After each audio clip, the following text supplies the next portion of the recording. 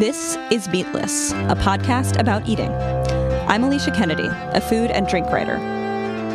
I'll be having conversations with chefs and writers about how their personal and political beliefs determine whether or not they eat meat. The show will ask the question, how do identity, culture, economics, and history affect a diet?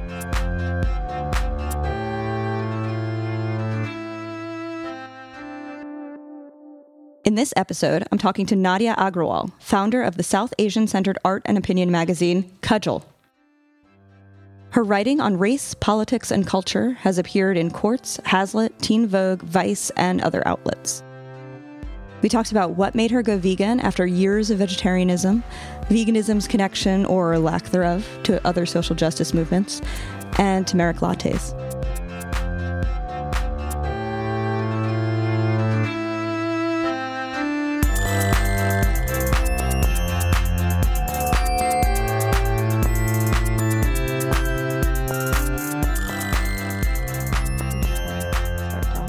Yeah. So, can you tell me where you grew up and what you ate then? Yeah. So I grew up kind of all over the U.S. because my parents were chasing software engineering jobs in like the early 90s. So I was born in Texas and I was there until I was 5 in Houston. And then we went all across the country, like Atlanta, Georgia, and then Colorado. And eventually we settled in California. So like from like 7 onwards, I was in California. And eating was really, it wasn't like a divisive issue in the house because I come from like a Hindu Indian background. And so my dad was very, very like strongly vegetarian and my mom was very flexible. Mm-hmm. So, she just cooked vegetarian at home. And then when we went out, she very much encouraged my brother and me to like try meat, to eat meat. And then, when I was 8 years old, I realized that meat was animals. And that's when I stopped eating meat. So I decided at 8 to be vegetarian. My brother continued eating whatever he wanted. The rule, though, was you could not eat beef in front of my mom. So that's the only thing, because that's like a Hindu thing to like not eat beef. And I'm pretty sure like my brother still eats beef. It's just don't do it in front of her. Yeah. Do you think it was a lot easier to be vegetarian in that context? Oh, yeah. I mean, like veggie Indian food is amazing. Like it's really, really... it's like, I guess I should say healthy, but that's arguable in some ways because it's very cream heavy, very like cheese heavy and stuff, or it can be in restaurants. But when you eat at home, it's pretty plain. It's like rice and beans effectively. And that was what I grew up on. And my mom was really, really clever with her use of vegetables. So we made a lot of pizza from scratch. We made a lot of like Pan-Asian dishes because she actually spent some time in Hong Kong growing up. And so we had a very like diverse eating experience at home, so it was never like boring to eat vegetarian. Right. When did you first hear of veganism? When I was about like 20 or so, like I was on Tumblr like browsing, and I had heard about like veganism in like high school, but it didn't really like compute as like a viable course because it was still like so heavily made fun of, and it was still such like an out there concept. And then I found myself like beginning to really like relate to the posts about veganism, and like I was actually finally like learning about how like the dairy and the egg industries still feed into the kind of the same like, you know, animal destruction that I was trying to avoid by like not eating meat. Like it was still violent, and you know, with the case of dairy, it still feeds into the meat industry with veal, and I couldn't keep like doing that, and it kind of so went hand in hand. Right when I discovered veganism for real, like when I actually started like reading more on it, that's when it really like sunk in for me. Right. And so how has it affected interpersonal relationships after that? Well, so I mean, pardon the very non-vegan expression, but I went cold turkey on going vegan. Like I like learned about it. I had like a series of panic attacks about my effect on the world. And then I just like started to like not eat that food anymore. Like I used to eat omelets every morning, and then I stopped. And my family, like my extended family, like freaked out. Like my parents are a little bit confused. They had also like seen me like cut all my hair off recently and like, you know, get pixie cuts and like changed things very radically in their minds. Like they were kind of like not really sure what to say, but like my grandmother was convinced I was going to die. A lot of members of my family were very like, you know, they were very like mean-spirited with like their jokes, and they might not think that, but it felt like a lot being like an individual experiencing all of that by myself and having to kind of stand up for something I was still trying to like learn about. So that was really rough. And I was just like, had to convince everybody that I wasn't going to die, which is also a really hard thing to do. It's like kind of like equally like macabre and like funny at the same time. So you're just like, this is a ridiculous thing. Like, I've been vegetarian since I was 8. What makes you think like it's all going to change? It's not a far jump. And then like I was in a relationship at the time, and he wasn't like unsupportive. Actually, like his family was more supportive in some ways than my family was. Like, they took it on the chin. They were very excited to like try new food and like make stuff when I was there. But like for the most part, people were just really confused and I think scared for me, which was continued for a couple years until they realized like I'm still here. Like, I haven't died yet. Like, I'll be okay. Yeah. You mentioned omelets. What other foods were like big changes from the vegetarian to vegan? Yeah. Like I definitely like eggs. Like, I just have never been able to find a good egg substitute that like is like yolky and like tastes like fried eggs and stuff like that. Like, it was so tricky because in a lot of ways like eggs were love. Like growing up, like so full of protein, so good. But then like also like there's a lot of like Indian food that I wasn't able to like replicate. Like a lot of the sweets I just like wasn't able to figure out. Paneer, like which was like decadent. Like, that's what made like a vegetarian Indian dish like decadent for me, was like paneer. So I wasn't able to have that anymore. So a lot of things like that I had to kind of find my way around, which was a little bit heartbreaking, especially to have to like navigate that by myself, because I really like the resources were just starting to come out about like veganizing other cuisines. And I was sort of on my own in that regard. Right. Have there been any cookbooks that have been super helpful to you, or? Not really cookbooks, but like cooking blogs were really good. Like, Vegan Richa has been really great. Like, so she cooks vegan Indian food specifically, and she also does like really fun twists on stuff like samosa sandwiches and things like that. And my parents actually, like a year later, after I transitioned into being vegan, they also went vegan.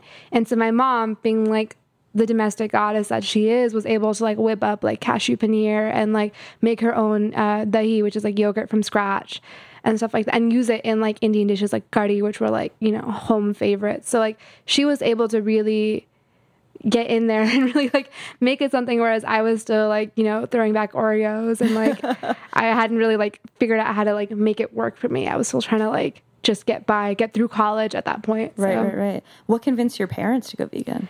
Health. And also because like I had been talking their ear off for a year. It took me a while to like stop evangelizing about veganism and realizing that wasn't the most productive course often. But like I was so repulsed by so much of the stuff that I had been learning about how we treated animals. I'd come home and, you know, they'd be like this most sympathetic ears for me often was like telling them about like, you know, like all sorts of sad stuff, like, how like cheese is actually made and like how lobsters are fished and things like that. And I think it got to them, but then also they just sort of realized like, okay, so we can make this change and it'll help us with our cholesterol. Cause like, Indian Americans are very prone to like heart disease. So like they thought it was like really going to help them with their blood and stuff like that. And then also like that I would sort of shut up a little bit. I think in like a very sweet way, like they felt like they could support me better. And I would stop telling them such like horrible, gruesome things all the time. Right. So you mentioned to me that the concept of ahimsa was important to you for explaining veganism. I wanted to ask how that was helpful. Yeah, so this is kind of like an ass backwards thing because like I grew up in a Hindu family in the sense that it was like culturally Hindu and we did a lot of Hindu things, but we weren't necessarily like deep in scripture, practicing going to mandir every week Hindus. But I learned about the concept of ahimsa, like fully articulated on these sort of vegan forums, like on vegan Tumblr and stuff like that, where people were just like talking about it as like a reasoning or like as a mantra or like as something that I should say mantra or like, you know, just like as like a sort of catch-all term for their feelings. So ahimsa is, it's a Hindu, Jain and Buddhist principle that means like do no harm. And it really, really helped just crystallize everything for me because I was like, oh, like that seems like a very easy purpose in this life. It's just to like do no harm, minimize your harm. Like, you know, there's so much bad out in the world. Why not try to like be one source of good? And it was really helpful because not only did it like connect me better to like my own, you know, family's culture and traditions, but it also was like a very easy way to explain to South Asians and people of, you know, of my family that this was like real. Like, not that it was just like some, new age hipster white concept, but that actually it had been sort of practiced in some regards for like thousands of years before us. And like it also really works with like, I mean, vegetarianism in Hinduism has a lot to do with casteism. And like, that's like a very complicated subject to get into because it's very, very political, but ahimsa kind of like in some ways elevates it and it makes it more divine. And I don't know, that kind of just really fit in with me, and it kind of reaffirmed my faith and when it had been like waxing. And yeah, it just worked for some reason. I remember like talking to my grandmother and mentioning ahimsa, and she's just like nodding like, okay, now I get it. Like, I'm not going to do it, but right. I understand what you're talking about now. Yeah. So veganism does have a really white reputation. Like, how is that kind of either complicated or like, I don't know, how has that been part of your veganism?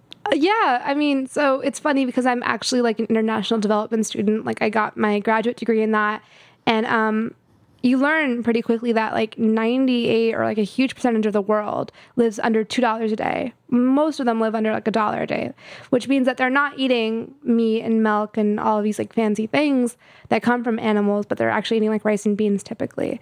So like most of the world is sort of, they're vegan, whether they think about it that way or not. Like, they are already living this kind of like more minimalist lifestyle.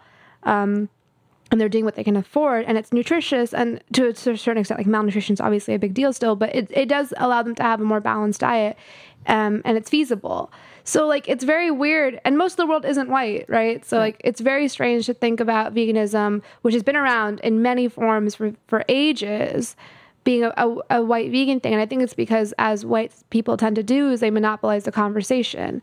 And like, it becomes this thing about privilege. It becomes about Whole Foods. It becomes about like, hand-picked, artisanal, organic, whatever, when really, for me, for a long time, it's been rice and beans, which is like something you can get Goya rice and beans for like less than $1, $2 at the grocery store. So it's very frustrating in a lot of ways, but then I also do come from privilege myself. So it would be, I think, unfair for me to like blame it all on white people. But I do try in some ways to like bridge the gaps and try to like, platform more vegans of color when I can. And also to like raise my own voice, because I know that people of color often dismiss veganism as a white person thing as well. It's like a reactionary effect, because it's very easy to be like, or because it makes a lot of sense when white people are telling you what to do and how to live your life, to be like, I'm not doing that, and to almost spite them for it. And I can understand that reaction.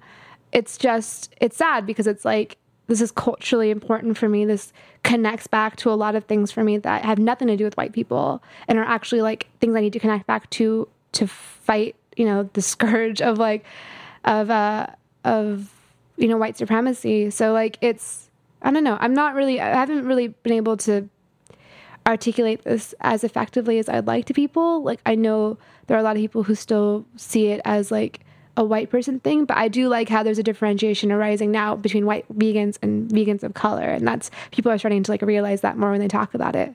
Right. And so your veganism, it was born of kind of an animal rights perspective. Do you see it now as having more of an ecological bent to it, or a more political bent? You mentioned like how it can be part of your battle against white supremacy.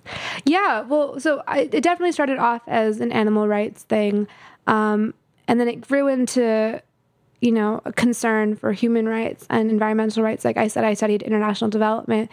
Like, one of the things that you learn is how much like ancestral land is being snapped up by major corporations in order to farm animals, and how it's really if you are a student of international development, it's really incompatible with your beliefs to also be supporting those corporations by purchasing meat products or animal products. Like, why would I be advocating on behalf of like indigenous populations if I'm also being like, yeah, for sure, like bulldoze the Amazon rainforest in order to like raise cows? Like, that makes no sense. So in a lot of ways, those connect together. And also, I'm from California, and there's a very strong connection between like, the migrant labor movement and like the way that slaughterhouse workers are treated. Like, I used to take PCH to get to LA from the Bay Area, and you go through like slaughterhouse territory, you go through like, cattle farming, and like, it stings. It's just disgusting. And I think that's when you kind of realize the magnormity of like what this industry is. It's just like it's just horrendous. You can't even drive without smelling blood and feces and just like, cows. And it's, I don't know, it's like horrible. So like, I think when you realize those things, it's really easy to connect together. And it does have an ecological tilt now. I mean, it's really, I can't see it as just like a small picture thing. It very much affects everything. And it very much plays into my politics. Like, I think that it's very important that, we're mindful of how we affect this world while we're here. I think it's extremely selfish to live excessively, to like, to purchase products that are contributing to greenhouse gases and like, that are purchased without regard for human rights. Like, I care about migrant farm laborers. I care about slaughterhouse workers who are often inmates or immigrants who suffer from PTSD in the aftermath. Like, that's not sustainable behavior. And I don't want to contribute to that. So yeah, it started with animals and it ended at humans, and it keeps coming full circle for me. Right. So do you think that veganism is good at communicating with other social justice movements? Oh, no, absolutely not. Absolutely not. Like, I think that people want to strike really easy parallels between the Holocaust and slavery and native genocide and be like, oh, it's like what we do to the animals. And it's like, I'm not going to deny that there are definitely parallels in violence. Like, we treat people as badly as we treat animals, and neither of those are okay. We treat people, terribly. So I really wish there was more communication and dialogue and an understanding that, you can't just like waltz into a conversation about politics and be like, well, we're treating pigs this way too. It's just like, that doesn't help. And like, I said before, I've stopped evangelizing on veganism. Like, I don't go everywhere, like shoving flyers into people's faces. I just realized that that's not helpful. I try very much to like live my life productively, and people tend to be curious and they tend to be convinced or not convinced or whatever it is just by like talking to me. And I think that really could help the movement as a whole, is if we just like threw our weight behind important issues. Like, if vegans cared, right? If they cared about people, if they cared about animals, if they cared about the environment, as a community, we'd be throwing our weight behind major issues like, anti-xenophobia, anti-racism, feminist issues like that. We should be showing up to marches. If you want to show up with your science and be like, vegans for Black lives, fine, just show up. Like, it's just, I think we could do a lot more good just by showing up in numbers for other causes that align with our politics, because they all should align with our politics. I don't see how veganism is incompatible. It's complementary to like all my other isms. So like, I wish that we did that more as a community than, filling up Chrissy Teigen's mentions and like screaming about how she likes bacon or whatever happened on Twitter the other day. Right. Yeah, no, that was a recent thing. Also, the guy who runs the vegan account, like he has @vegan on Twitter, he recently compared the separation of families to what we do to animals. Yeah. Lovely. Because that helps who exactly? That helps like, not the animals. It doesn't help Why would you co-opt a conversation like that? Like, how does that help anybody? If people are upset about one issue, it doesn't make sense to just be like, well, we do it here too. It's like, that's stupid. That makes no sense. Yeah. That's so irritating. Yeah. Do you have like a lot of veganism tends to be kind of consumer and consumption like based. Do you try and does that kind of get in the way sometimes, do you think, of the spread? Do you mean like buy this, don't buy this, that kind of stuff? Exactly. Or like, buy, that you're doing something good for the world by buying ice cream just because it's vegan. Oh, yeah. I'm not here for like corporate outreach or whatever that's called, where they try to make themselves look really good. Yeah. I'm very much like a homesteader in a lot of ways. I make a lot of stuff from scratch because that's like the easiest way in my mind to like kind of bridge that gap. I am also like not a capitalist. I try not to like spend my money. Like, I know I vote with my dollars. I try to be really conservative about that. But yeah, I'm not really here for that. If anything, it's like my veganism has really pushed me to be a lot more like conscious of my ecological decisions. Like, I don't actually buy clothes like from fast fashion companies anymore. Like, I buy almost everything secondhand or like from ethical companies, or from like, home, like people who design at home, and like, I can track where their products are made. Like, it's just, if anything, it's taught me to be like a lot more aware of how I consume, not usually like willing to go out there and just spend money because it's like a vegan product or because it's like non-GMO or whatever it is. Like vegan products tend to still have palm oil in them. You know, like they're not through and through as ethical as they should be. So that's not really going to cut it for me often. Absolutely. So a lot of your work is about culture, and I don't know if food ever really comes into it for you. Do you ever feel that your work intersects with your veganism, or? So like on Agrawal, we do focus on, we have like some food articles, and they tend to be a lot about like reclaiming space, like, you know, using ancestral recipes or like going back to the source in terms of like finding, you know, like ingredients that are actually from the source, not just like bought in supermarkets or paid for on Amazon or whatever it is. So like, there's like definitely a consciousness around like not ceding territory to white supremacy and very much like claiming the space back. In terms of like intersecting my veganism, often, and I kind of hate to say this, but I often keep my veganism out of the conversation. I find that people tend to dismiss me pretty early if I include it. And I think it's because they think it's a white thing or it's a white performative thing, and it really isn't for me. So I try to keep food out of it, and I often let people like take the reins when it comes to food conversations on the site, mostly because like I'm really aware how often like vegans can jump into a conversation and monopolize it. Yeah. And I don't want to do that. Mm-hmm. You're working on a novel, though. Does food appear in your novel? Oh, no. Yeah, I'm working on, oh, no. I don't want to talk about my novel. Okay. I feel like of course, that's dangerous. That's like dangerous jinx territory. It a little bit. I know. In writing Nazar. You kind of talked about this, but how political of an act is cooking for you? If it's, you know, at home and you're trying to reclaim space and be less capitalist, like what does it both look like for you cooking at home, and how does it relate to your politics? Yeah, so cooking at home is particularly interesting right now because I recently moved in with my boyfriend. And so I hope he forgives me for like outing him like this, but he doesn't really have very much experience in the kitchen. At the beginning of our relationship, I had to kind of teach him how to cut an onion. He's like much better now. But so like food and like cooking at home is really interesting for us because it's often like, it speaks a lot to our relationship at the moment in terms of like who's going to cook tonight. And it's like almost like a gender role play that keeps happening rather than like, you know, like political in any other regard. It's more like, okay, who's doing like the labor of cooking tonight and who's going to do the labor of making sure we have the groceries we need and like who's going to be aware of what inventory we have and stuff like that. So that's been really like the kind of tiny little battle that's been like waging out in our war in our kitchen. But besides that, like I really have recently learned that I enjoy entertaining people, which is something I never had the space to do before. I've always had very like crotchety roommates and not enough room, or very flaky friends. And so for the first time, I've like actually been able to like invite people over and cook for them. Like we recently made like pizza from scratch for a couple of friends of ours, and it was all vegan pizza. And we didn't even need to like advertise that. It was just so good. So like that was really nice. And like it was vegan pizza and vegan cookies, and people were just like having a good time. And that was extremely nice because I was like an all South Asian group of people, and we were talking about a lot of really heavy things, and it was kind of amazing to talk about that over food that, you know, Kieran and I had made with our own hands. And I don't know, maybe like I know people have discovered this like over and over again for like hundreds of years, but there's something so special about that.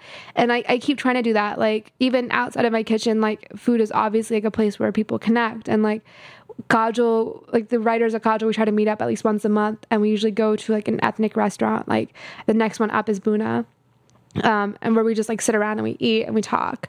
And it's been really lovely to like bring that into my home for the first time. But yeah, I guess like it's almost like in some ways it's a depoliticized space for me, but obviously that makes it more political to like take politics out of it somehow. So it's nice. It feels very neutral. I wish we had more counter space though. I feel like that's like the most political part of the whole kitchen is like fighting over the counter space. So where do you go shopping? Do you go to the farmer's market? I wish. The farmer's market's like, it's kind of tricky to like track them down sometimes, and also to like be awake that early in the morning. I just go to Key Foods on the corner. Like it's not, I mean, it's like my neighborhood grocery store. Right. Sometimes we'll make like pilgrimages out to like Trader Joe's to like get, you know, nutritional yeast and stuff like that, or like if I am feeling fancy. But for the most part, like I make a lot of rice and dal at home, so I don't really need to go very far for that. And we make a lot of tacos and pizza and things like that. So it's pretty easy. But, also Indian grocery stores. I go to a lot of those. So like, Patel Brothers up in Queens and like Khalistan's in Curry Hill are pretty much like my go-tos if I need like to restock on spices and stuff. Right. What are your favorite spices? Oh, okay. So I it's bad because I kind of like learned how to cook Indian food sort of before I learned how to cook other food in some ways, or like that's what I got confident doing. So I end up adding turmeric, cumin, and like cayenne pepper to like everything, which is like makes everything taste like a curry, which is not ideal, but it does make everything taste a little bit better. But so probably I like turmeric a lot. I add it to a lot of things for color. For taste, I really like that chalky taste for some reason. It's actually really bad now because my friends like make fun of me at this point. Like anything has turmeric in it, they'll buy it for me, or they'll point me towards it. And I'm like, guys, like I can eat other spices. It's okay. Like, I've never really come around to like turmeric lattes though. That's the only thing. I was gonna ask. Yeah. Yeah, I think like I never grew up with like haldi doodh, which is like the original iteration of turmeric lattes, which is just like milk with turmeric in it. I never really had that growing up, so I didn't have this like, major like heart-rending connection to this like appropriative food. But like, turmeric lattes, I think in the wrong hands are disastrous, and I've had them from the wrong hands too many times. Why do you think that is? I mean, you add white people to like things that are not theirs, right? Like white people can't do chai. Like you go anywhere and you want a chai latte, they dunk like one of those like Trader Joe's cartons into it. And I was talking to this brown guy a little while ago, and he was like, "What do you think like the spicing is in this?" And he's like, "Oh, it's allspice. White people are putting allspice in their tea and calling it chai, but that's not what chai is. Right? Like allspice is disgusting. I don't know why it even exists. So, I think that's probably what it is." Do you think there's a lot more appropriation of like Indian spices and flavors in vegan food, especially because it's moved into this wellness space, which is I think where we get turmeric lattes from? Yeah, probably, definitely. I mean, I think sometimes I'm a little bit annoyed at like white vegan ease with turmeric, how they kind of add it to everything and how it's like added for color very often. Like you almost like can't have like a vegan, like a tofu scramble without it having turmeric and cumin in it. And sometimes that frustrates me, but like, I don't know. At this point, I'm kind of just like, I'm just glad people are spicing their food. And then black salt too. Do you have black salt? Yeah, kala namak. Yeah. That is very often misused, I've realized, because it has a very strong taste. So it's, I'm not very good at using it because I'm aware of that. And I'm almost like willing to like forego it just to like be able to enjoy my food. But it's interesting to see it pop up on like vegan menus, for sure. Right. What do you think veganism needs to do to become a more friendly space to everyone? It needs better PR, for sure. Like, I appreciate the fact that we've like panned PETA for a long time now. I'm glad that like as a community we have like risen up and been like, this is trash. It took us a long time though.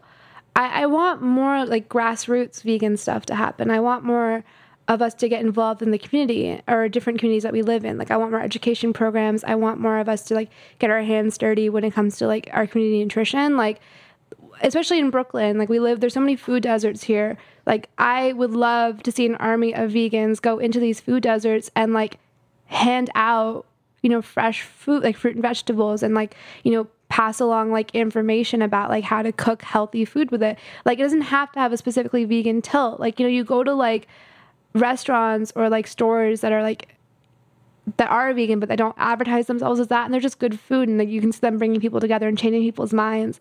And I think that like in some ways we can take a lot of cues from that. We can just run with it. And we don't have to keep like inserting ourselves. It doesn't have to be like an egotistical project. I think that in some ways when vegans remove cultural discussions from what we're talking about, it becomes an egotistical thing. It becomes, no, I'm right and you're wrong, rather than let me see where you're coming from. And as a person who like still like I'm like 5 years on and like I've been a vegan for 5 years, I will still cheat on things. Like, I go to Indian weddings for my cousins and I'll have gulab jamun. Like, there needs to be nuance in our conversations when it comes to culture, when it comes to people's socioeconomic backgrounds, when it comes to like lack of information and knowledge. And I want us to be more involved on those fronts. And that's how we be more inclusive, is just by like, you know, directing our kindness outwards to, not just like inwards to ourselves. I don't think that's a hard thing to do at all. No. Thank you, Nadya. Thanks.